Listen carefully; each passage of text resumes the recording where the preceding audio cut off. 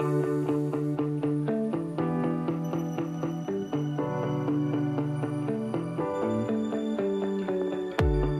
and welcome to another episode of the Sunny Mary Meadow podcast. I have a guest with me today. Her name is Ashley, and she is the farmer at Vail Family Farm, and she influenced me to buy a high tunnel. So I did, because she did it, so I did it. Actually, I was watching and looking for one, and then somehow I found her on Instagram. I think it was I don't know, probably hashtag high tunnel. I have no idea how I found her, but I know it was through her high tunnel, and she lives where it's very windy, and it's not terribly windy here, but we had a really, really massive windstorm come through last spring. So I knew that I needed something sturdy. I'm like, well, okay. And then plus it's a real person that I could ask real questions about. And I think that's how we became friends, is I just kept asking her questions about her high tunnel over and over and over, just very detailed questions about her exact high tunnel. Even though she had it in her stories, in her highlights, whatever, I just kept asking her more questions about it and ultimately ended up buying the exact same one.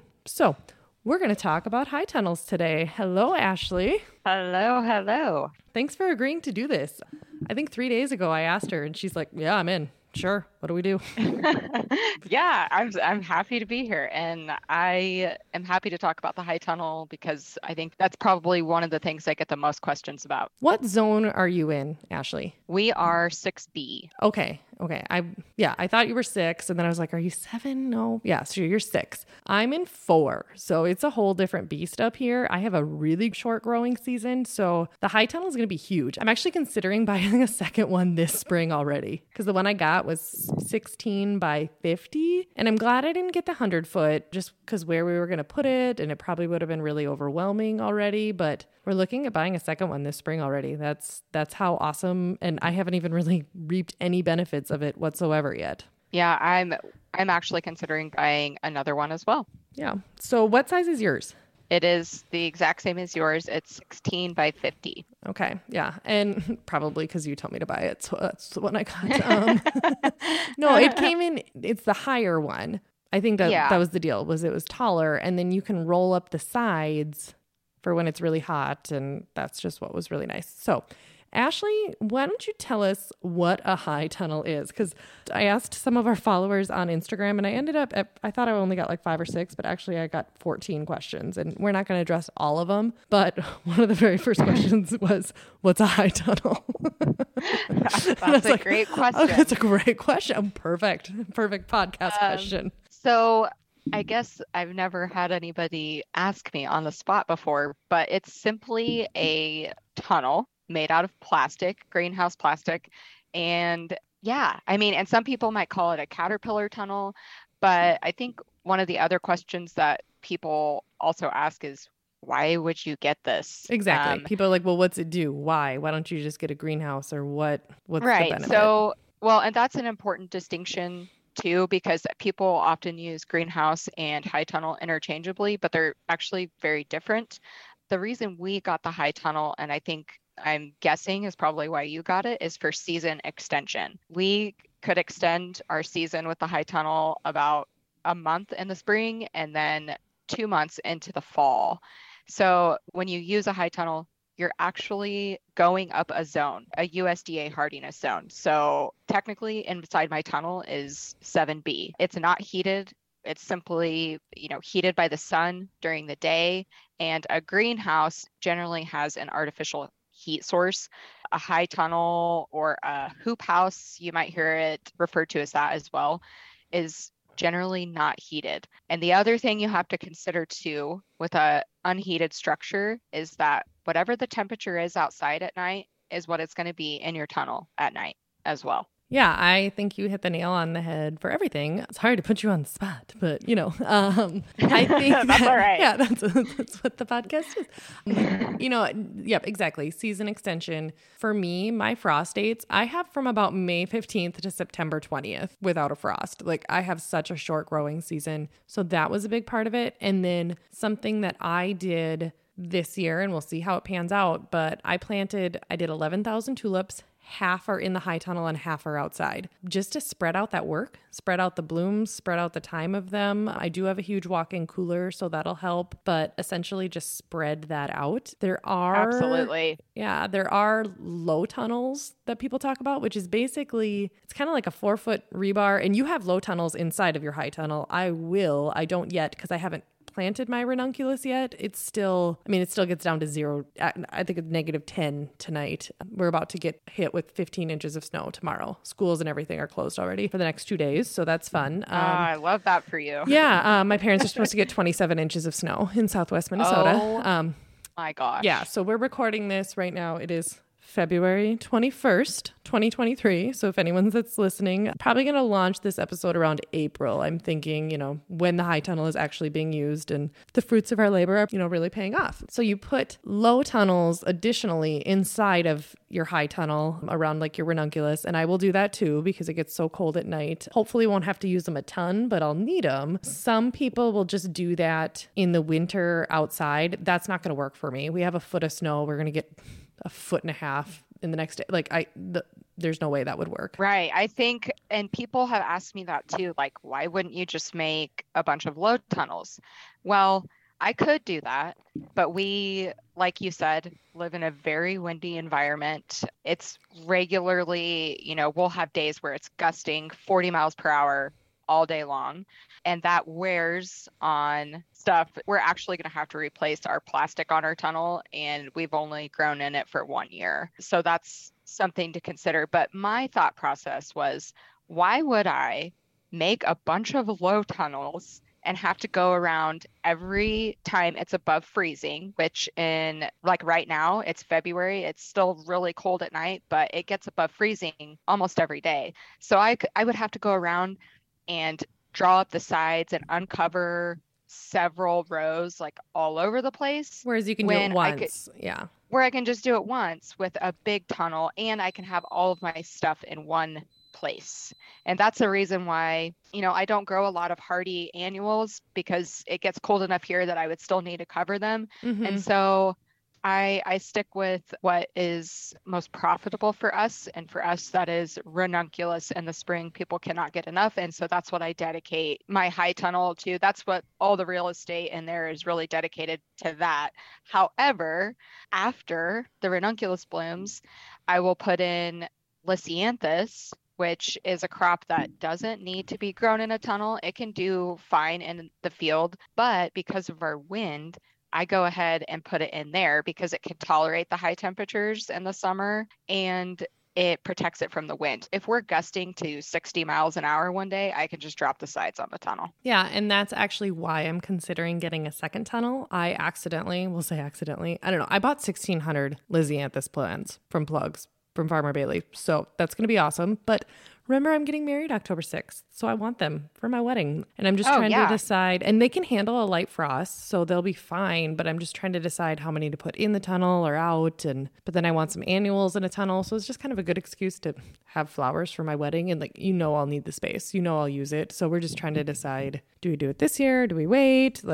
Do we get a smaller one? I don't know. We'll cross that bridge in the next, I'd like to say we'll cross that bridge when we come to it, but we need to decide in the next couple of weeks. But yeah. So I hear you. Yeah.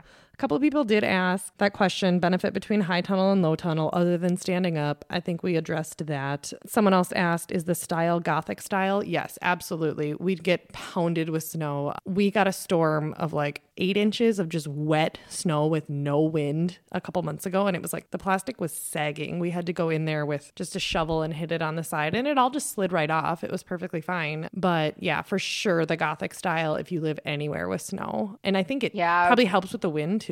I don't know. Yeah, I've always wondered, is it a little more aerodynamic? So it's an increased cost if you're going to go Gothic, but if you are, you have to think about, I priced the plastic itself for the tunnel, and it's $500 to $600 for one layer of plastic. So it was worth it for us to go ahead and go with Gothic as well. We don't get near as much snow as you do. The most we've gotten at once this year was probably 4 to 6 inches. But Yeah, I that's a don't want to Tuesday. That's a be Tuesday. No. right, right. I know. I didn't want to be like, oh yeah, I'll just get the regular caterpillar, Yeah. the So I circular should, one, and then get nailed, yeah, so I should clarify, Gothic is basically where the top is peaked. So the snow just really comes off it versus the caterpillar is just rounded and the snow will just kind of sit on top and it doesn't slide off as easily. Yeah, exactly. Like just that would be the last time you'd be like, man, that was worth saving $600 for the whole thing to collapse. Like, Right, right. yeah, not So a time to we go were cheap. better, Not a time to go cheap. yeah, better safe than sorry for us. Yeah, and you have raised beds inside of yours, right? I do. I do not yet. We'll see what happens. I don't know. But again, my tunnel, by the time I got it ordered and built, I mean, we were literally, there was already snow on the ground when we built it. We put the stakes in the ground and got the frame part up kind of, but we got all the rebar in the ground before it froze. But I planted the tulips. Like we had everything measured out where it was going to go. And then I planted the tulips, mainly just timing. Like we were moving into our house and we just did not have time to build the tunnel. So I planted the tulips first. They're like right down the tunnel, down the middle. It's just stupid placement as I'm going to try to plant these ranunculus, but whatever, I'll figure it out. It'll be fine. But I don't have raised beds right now. I don't know if I will. We'll see. And I can share a little bit about why I put raised beds in. For us, we had to bring in dirt to level out that area because everybody says Kansas is flat. It's actually not. Our property is a bunch of hills and valleys. And so we had to bring dirt over. That was just like construction dirt from a friend who dug out a pool. They're our neighbors. And so we brought some of that over and it was not level and it sort of sits on a slope. And I didn't know the content of that dirt. I would have had to add a lot of compost and do a lot of reshaping. And we have extreme weed pressure here on the Kansas prairie. So I went ahead and I'd seen other people put raised beds in their tunnels. And it just made more sense to do it that way. So we went ahead and put them in, and I'm so glad we did because whenever we water or whenever we get a ton of rain, it pretty much floods in between the beds.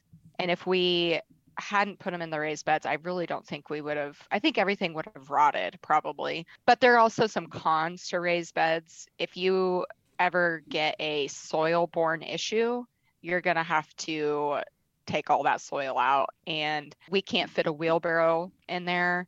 So we have to raise the sides as high as we can. And we just dump in new compost every year with a tractor. And that's a chore. I mean, it takes a couple of days, but I still think it was the right choice for us. So you really just have to consider your growing area, you know, your space and you have to decide what's best for you because what works for me may not work for other people. Yeah. And I think this alone is why I wanted to start this podcast because you read all these things about what you're supposed to do. And it's like, well, this doesn't work for me. I don't know. Like, that's great that you did it or didn't do it or whatever, but you hit the nail on the head. Like everyone, their needs are so different based on where you're at. And just even your needs can be different based on someone a mile down the road. I did not do raised beds just because, like I said, the situation that we were at, but I don't know. We'll see. And in the new one that we end up doing, we might, but I don't know. We ended up buying the door kits, which actually I should point out, we both got our tunnels from Farmer's Friend LLC. We're not in any way sponsored by them unless they want to. We're both singing their praises, so I think we should be sponsored by them, but whatever.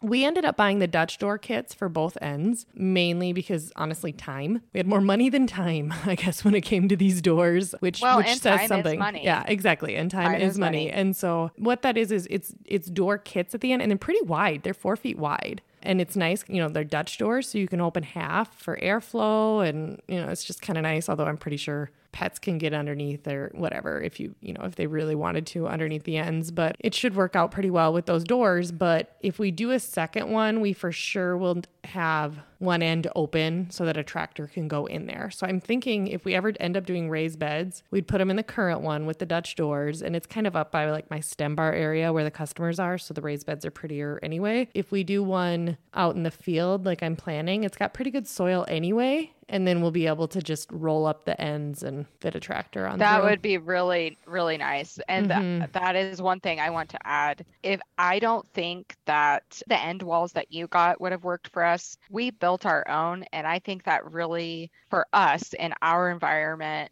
really helped the structural integrity of the tunnel. Because when I say we get wind, I cannot tell you how much wind we get. We actually had a freak dust storm. Never seen anything like it in my 34 years of life. And we clocked 89 miles per hour out here. I don't think if we didn't have these wooden end walls that we built, I think it would have become a sail, because they're only rated for, I think, 50 miles an hour. Yeah. And we don't usually get a lot of wind like that up here in Southwest Minnesota where I grew up. We do, but up here we don't. Except this leads me into another topic, because someone asked about a high tunnel grant, if I bought it through that. And no, I didn't. I actually, last May, we had a storm come through with 90-mile-an-hour flatline winds and did a ton of damage, like collapsed a couple of my barns. And so I literally bought my high tunnel with insurance money. So that's what I did. Except for, I mean, we were picking up nails and we're still cleaning up buildings and stuff. Yeah, so I just exchanged a building for a building. So that's how I bought mine. I didn't do a grant. And I'm like, well, usually it's not so windy here. And my fiance is like, do you remember why we have that tunnel? I'm like, well, that was a freak deal. It's fine. Right. And it's fine. We didn't apply for a grant either. I know a lot of people that have and have been really successful. I know you have to pay for it up front and then you get reimbursed. I personally did not have the time. I don't know anything about grant writing. I didn't have the time to sit and do that, but maybe for the next one, I might consider it. I will also say, though, if you get a grant for high tunnel, it has to stay with the property for a certain amount of time, like 5 years, and it's going to vary by state. But I never know if another bigger, better farm is going to come along, and I didn't want to pay for something and then have to leave it behind, because I know a flower farmer in Washington that had to do that. So that's another thing. And I just don't like being told what to do. Yeah, I'm the same way. I'm like, well, but then there'll be rules. I mean, that's kind of like, right. We're getting off the subject, but I have this 23-acre cornfield that I rent out, and I've been trying to decide what to do with it. I mean, everything comes to mind, from like a sunflower maze to wildflowers to CRP to SRP and, conservation stewardship program or whatever. But I'm like, don't tell me I can't touch my own land for 10 years. Like, heck no. Like, right. I don't know. I think it's a great option for a lot of people. Exactly.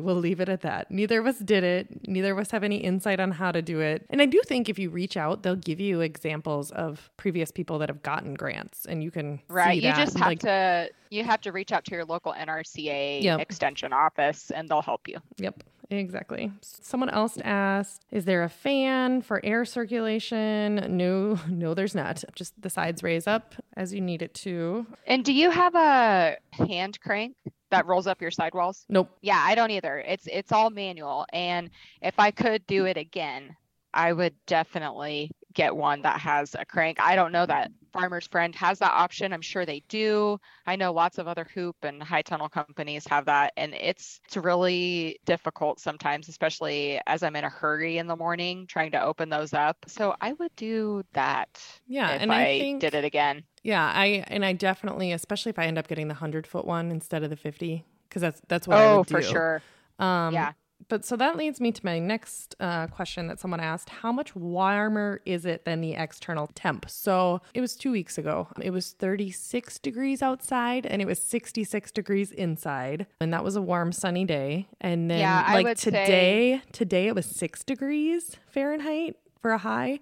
And I ran out there just to check because I saw this question, and it was 42 in there still. Yeah, it's usually about 30 to 40 degrees warmer, depending on And so that's why you got to sun. roll up the sides, because those plants will fry. You still want them to think it's spring. You don't want them to think it's summer. So you got to roll up those sides. And so you got to kind of baby them, but then it dips down at night. It pays off, though. It really does. Anytime that I learned this kind of the hard way last year, my plants did start to get a little fried. Thankfully, I saved them. But anytime it's above 35, they have got to be ventilated. If you're not ventilating, they're going to cook. So here's my next question, because again, this is my first year having it. I just built mine. So it gets the same temperature as the outside at night, but how long does it take to drop? I mean, it's not immediately if it's 80 degrees in there. Right. So I try to get the sidewalls shut on a sunny day before the sun goes down to trap some of that heat in there. And I also try to get frost cloth on plants before the sun goes down, and that does help. And also the ambient air temperature is going to be, what it is outside eventually, but your soil is going to be warmer. Exactly. So, like I could probably plant ranunculus in there right now. It's so cold still. I'm giving them another couple weeks before I put them out there. But yeah, that's the thing. Like, well, it's not and like the soil is I so would cold. too. If it's getting, like you said, -6 tonight, that's pretty cold. I was really nervous about putting ranunculus in there because it's such an expensive crop to grow and it's very profitable. But I saw somebody in a zone that was colder than me do it. She was 6A. And so I said, you know what, we're going for it. I learned a little bit later that she has 2 layers of plastic on her tunnel and like a fan that keeps those layers separated. So her tunnel probably stays a little bit warmer than mine, but they really are a little more frost tolerant than we give them credit for. They bloom best though when it's 50 degrees. And so that's the other thing with these tunnels is even with the sidewalls up, we have vents on each end wall as well. And just everything open, it's still going to be hotter in there than it is outside. So I'm going to get shade cloth for the tunnel this summer and put that over because ranunculus really do bloom best when it's 50 to 60 degrees. That was my plan too, was to get some shade cloth. And then do you have any type of alarm or sensor out there for the temperature? No, I have a thermometer, and my first year growing in there, it got down to -10 degrees for about 2 weeks. It was a really like severe polar vortex.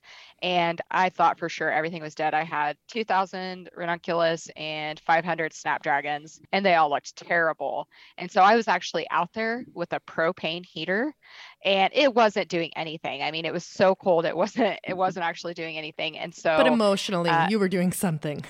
Emotionally, you're like breathing on them. I cried for about 72 hours straight. Yeah. Before I finally just accepted it, and they were fine. Yeah. They were fine. They have a will to live. Great. They have a will to live. That's what you have to remember. So no, I don't have a thermometer out there because it doesn't matter. Yeah. I think just, I don't have an alarm because it doesn't matter. Yeah. And I'm debating getting one, but I don't know. I have to do some research to figure out one that's like Bluetooth versus blah, blah, blah, blah.